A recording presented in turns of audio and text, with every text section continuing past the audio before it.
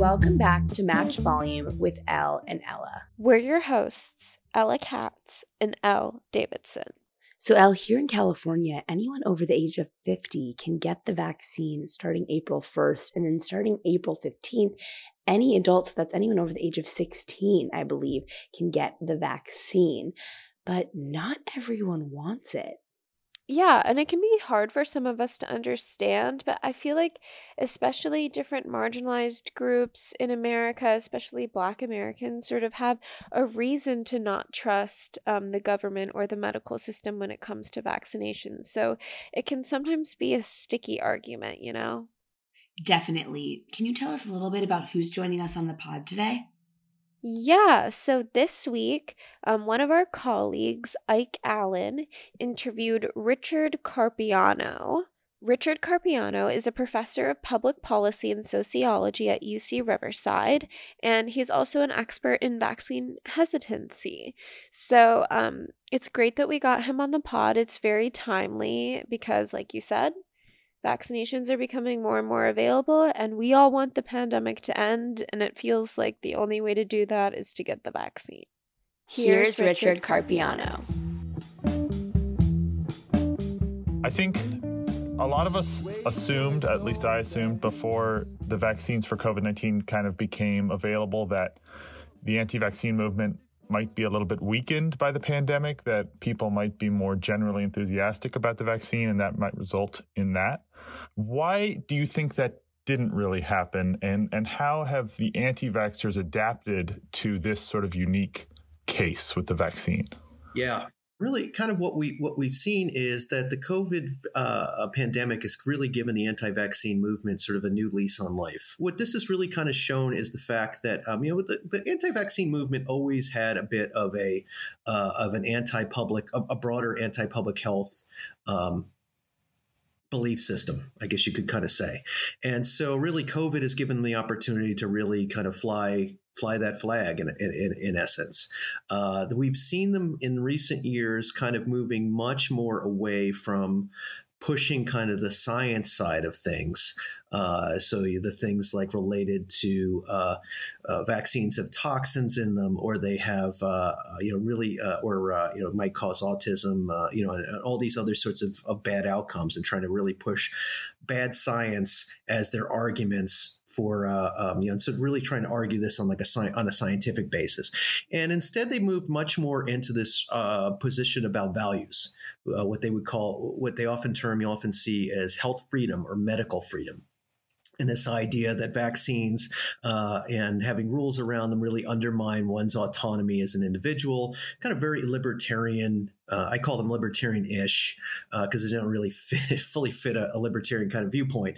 But really this idea of I should be able to do whatever I want. The government, really very much at the heart of this is sort of this issue about government overreach and government kind of telling people what they should do. So we start to see this movement towards this value system. And the values, become a much more difficult thing to challenge them on, in a sense. They play to a broader audience. It's not as easy to just say, well, you've got your one sort of really lousy, poorly done study that you're citing, or you're cherry picking findings. We have this whole bulk of good science evidence to show that that the MMR vaccine is not associated with autism, for example. And so when you start to talk about values, it starts to get much more sort of much more difficult. It elevates the position in a sense, and in that respect, it also gains you. It can gain you sympathy with other types of groups too. And so people could almost push aside sort of the significance of the science of it. And it could just be, again, about these sorts of freedoms, these right to choose. And you start to even see this in news coverage, in the sense that now you've got, because it's sort of like it's politics, and it's being covered by State House sort of reporters and journalists, not picking on them. What did the Democrats say about this? What did the Republicans say about that? Or particular sorts of personalities. And now we start to see coverage of where it's like a leader of an anti-vaccine group versus maybe the sponsor of a bill. So now you can kind of see where, the position sort of gets elevated to perspectives. And you could see maybe like the big bad politician that put up a bill that is impinging upon rights. You might even see certain politicians go on the record of saying things like, I vaccinate my children and I think it's important. But, with a big but, and saying something around freedom or things like that might either explicitly or, reach out to and sympathize with the anti-vaccine movement, or might dog whistle to them. As sometimes we see this. A good example of this might be Rand Paul, for example, who kind of uses these kinds of tactics. They say what a crisis is the old saying, what is another word for opportunity? And in this case, that was very much the situation with the anti-vaccine movement. And public health is a public function. It's run by the state. And so by that extension, anything that sort of public health does is really kind of viewed as by them as sort of government, as a government action and potentially government overreach. And so really along the way, this has enabled them to very nicely and easily move into these other sorts of disinformation campaigns around public health. And at the same time, gaining a lot of allies with other groups that are more broadly or maybe specifically, but just on another sort of issue, very anti-government. To sort of summarize a little bit, it seems like what it is partly is because of the high sort of visibility of public health measures in this time of crisis, that's allowed this movement to sort of coalesce around like all anti-government movements, because we've seen so many people reacting to public health measures, which are obviously more visible than they ever have been before, or at least in most people's lifetimes. Absolutely. You nailed it. You bet. And so, so in a way, you could see about maybe might have been more of a bit more of a sympathetic audience to some of their there's a market basically for them to tap into. We start to see very heavily lots of politicization around different which shouldn't be, which were very science based sorts of measures.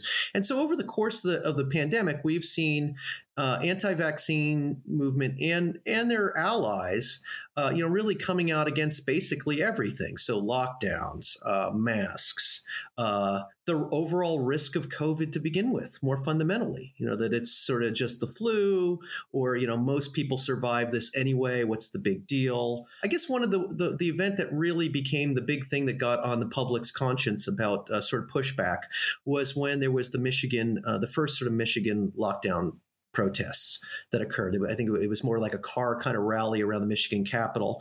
And we started to see those start to emerge in other places. And in California, there was an in-person one at the State House. There were multiple of them that then occurred over the next few months.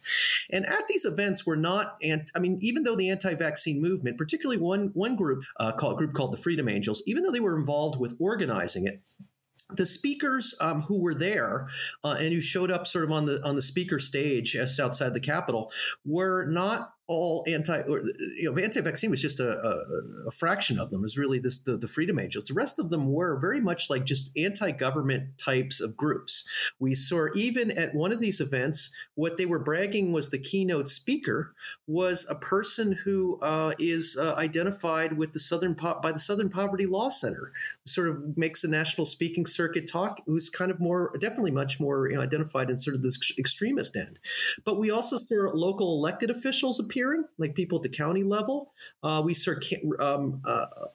candidates for office appearing. They were all GOP, or definitely they were not. Or if anything else, maybe if they were unaffiliated, I should be careful in saying everything about. But definitely some, the overwhelming majority would have been a Republican. And so this to me was the thing that was really the shocking kind of moment of really seeing how this latest evolution of the anti-vaccine movement in full form, that, now they've got these kind of new allies. They've got this kind of broader issues. And then over the next few months, we start to see them moving into other things. They all hate Gavin Newsom. he is like sort of this embodiment of everything that they hate about government and government overreach, and kind of use him as a way to their audience to kind of, really kind of play these things up. So it seems like what we've seen is that the Recall Newsom effort has done a similar thing to what you're describing, which is that it's united people who aren't necessarily coming from the far right with a leadership who is pretty overwhelmingly right wing. And that's sort of allowed them to get more signatures, for example, on that petition than they would have if it was just clearly right wing. So it's sort of like the right seems to have used this pandemic in multiple ways to sort of like gain some sort of political footing for some of the issues that they have been caring about for a long time.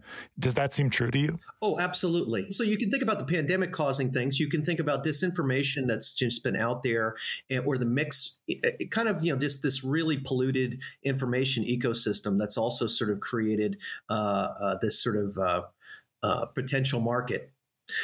We see the Freedom Angels. We're also making inroads with sort of like small business owners who might be affected. And these are people that may or may not have any sort of real viewpoint on vaccines. Could very well be they line up for their flu shot and think that they're aborted. But hey, they're also might think, hey, this group is active, is taking on a cause that's of concern to me too, about businesses being shut down, and I've been affected by this. But we also see too, kind of even broader with this is, at these rallies, you see things like Trump flags. And, that really highlight how also, the anti-vaccine movements move very much to the right, even though there's still people on the left that are kind of part of it. And you think about the Bill Maher's and, the Jessica Biels and like those sorts of people. But you don't see those people kind of showing up at these sorts of events or undertaking those kinds of efforts. There was an event that was hosted, I believe it was the day before the Capitol riots, that was being advertised. Among the speakers on the list were some people known well-known in anti-vaccine circles in California. So the Freedom Angels, the Lee Dundas, she's an attorney who's moved into kind of a broader anti-COVID, anti-government sort of stuff. They were appearing in D.C. They show up on stage. In that speech, they use very militant type language. We're boots on the ground, we're this.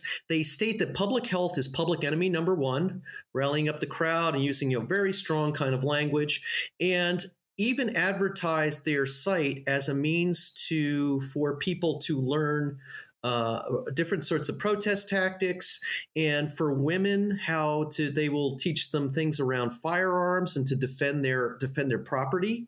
So kind of like a very libertarian kind of ish thing, how to live off the grid, either at that video or at another for a seminar they were advertising, really pushing how they're buddies with militia groups, and they've learned certain sorts of tactics on how to block what they call the alphabet agencies from coming to like your business and stuff like that. So I guess, state or federal type agencies that might be serving different sorts of orders or injunctions or other sorts of things, how to block them, how to use sort of other tactics. And so we've seen them now showing up at things like school boards. We see them showing up outside public health officers' houses, arguing that they're doing it peacefully. I mean, in certain cases, some of the videos that the Freedom Angels have put up, they're there with kids. But the fact that they're there and using these kinds of intimidation methods, the fact that we've seen public health officers, really get harassed. Definitely a climate of sort of fear for that's being created by some of these people. So I wanted to ask about the other day, Dodger Stadium's vaccination site was blocked, as I'm sure you know, by a number of protesters. Did we see, do you know if we saw members of some of these groups or people connected to some of these groups there? I know it wasn't a huge number of people, but they were able to close down the site or delay vaccinations for a couple of hours. Well, I don't recognize the faces. It was heartening, at least, to know that, there's only it was like 30 to 50 of them that showed up.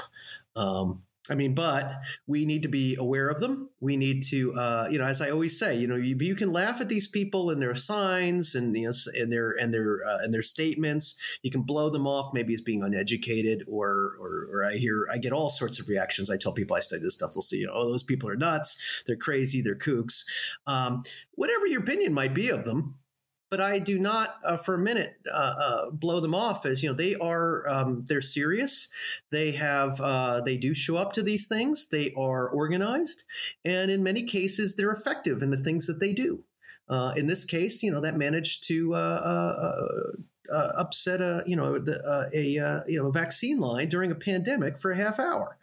Or you've got or they show up at state houses, and they just kind of complicate, even if the vote ultimately passes and they don't win, they've kind of slowed up government.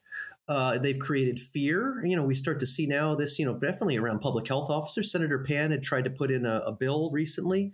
I don't think it was successful, but I'm not quite sure if it ever went to a vote, where he was trying to protect the identities of public health officers through DMV records, similar to, I think, what gets done with judges. Clearly this is they've changed they've changed our ecosystem. Yeah. And that kind of leads me into something I wanted to ask you about, which is from a policy perspective, taking these people seriously is important, like you're describing. And I wonder, I think there's always ways that are proposed that I hear about a lot to sort of raise awareness about vaccine safety for people who might be just hesitant or unsure about vaccines. But with people who have elaborate conspiracy theories or strongly held personal beliefs that are pretty much founded on misinformation or disinformation about vaccines, what from a policy perspective, how can that be? How can you fight that? I mean, what are the ways that you can try to provide a different narrative to that for people for the people who might be listening who sort of are unsure and who don't have those strongly held beliefs? Yeah, no, and I think you bring up a very important point. So when we talk about anti-vaxxers, I think unfortunately that term, that sort of shorthand has been, gets applied too broadly. When we think about, and we don't want to, vaccine hesitancy is a much better term to provide when we think about sort of the phenomenon itself. And the vast majority of people who are vaccine hesitant are these people who have legitimate sorts of questions and concerns. I totally get it. And we should be, we should be taking those seriously. There are people who go online, and they're going to see things that might be disinformation pushed out, and they're reading that. Or they just might have concerns, like one that I heard, that's, I think, very legitimate. Wow, this vaccine seems a bit rushed. Is it safe? Or things around their children, their parents, they're concerned about vaccines for their kids. Are they safe or whatever? That's what any parent should be doing. So, I think that stuff's very important.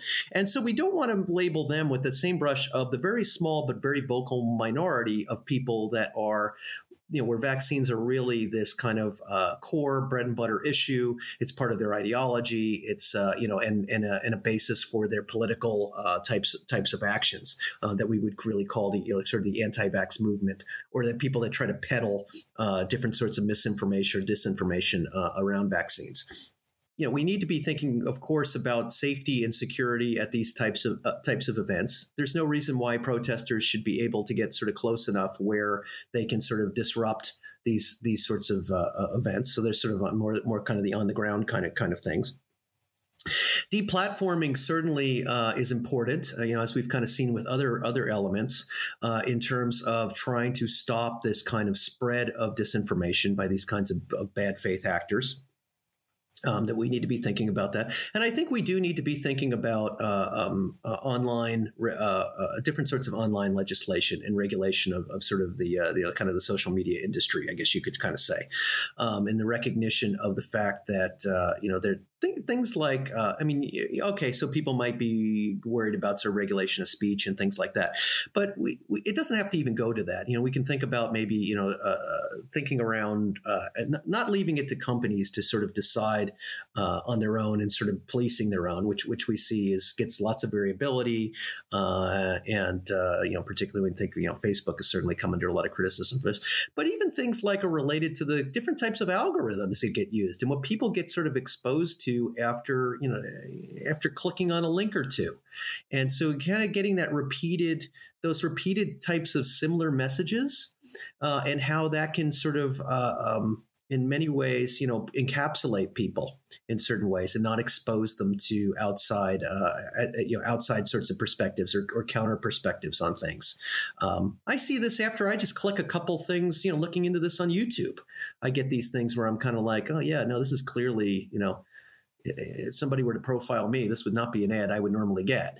It doesn't even have to be thinking about this as government too. I mean, I think another way to do this is I think there needs to be some very heavy coordination between government, particularly public health agencies, and these private companies in regards to thinking about the best strategies going forward. I think public health needs to get its act together. That's going to sound like I'm blaming public health. I'm not. But in the idea of thinking about, in terms of the 21st century public health education, public health messaging, it's a whole new game out there. And I think public health has been very slow to adapt to that and think through about like sort of the most effective ways to be doing online messaging, even getting ahead of the game in certain cases, sort of trying to what they call pre-bunking disinformation. Public health is all about prevention. And so, the same sort of approach should be taken to messaging on all sorts of public health issues that might exist out there. And also public health is severely underfunded. So where does the money come from this? And so really, this is where the federal government, if the Biden administration really believes in science, and the importance of it, then this is one of the areas where it's going to have to try to really take some big steps. Also, in terms of repairing the reputation of the CDC, which I think was very heavily tarnished during this as well. And then in terms of just the COVID vaccine rollout. We saw Operation Warp Speed. There was unfortunately very little emphasis on any sort of public education or public outreach about the vaccine. And now that's going to need to be done. And it should have been done way earlier. But at least I'm heartened to see that there was emphasis within the Biden administration plan to have that kind of rollout, because that's not just going to be sort of broad campaigns, but we're also going to have to think about campaigns for specific subpopulations. The African American community, for example, there's very understandable reasons why there would be vaccine hesitancy, given other horrible historic things that have kind of occurred or past experiences with medical care, and so needing to be sort of much more sort of subpopulation sort of specific types of campaigns, local community kinds of campaigns, and things of that nature to try to overcome this, because it's not just going to be things that the anti-vaxxers sort of have propagated. Right. Yeah. No, I can imagine that this is something that, we need to be keeping an eye out, and maybe we're not doing it sufficiently yet. Well, thank you, Rich. I appreciate it. I appreciate your time. And this has been really interesting. Anytime, Mike. Anytime. Yeah. Just give me a ring. That's it for this week's episode. Tune in every Friday for new episodes of Match Volume, and make sure to follow us on Instagram @Annenberg Media.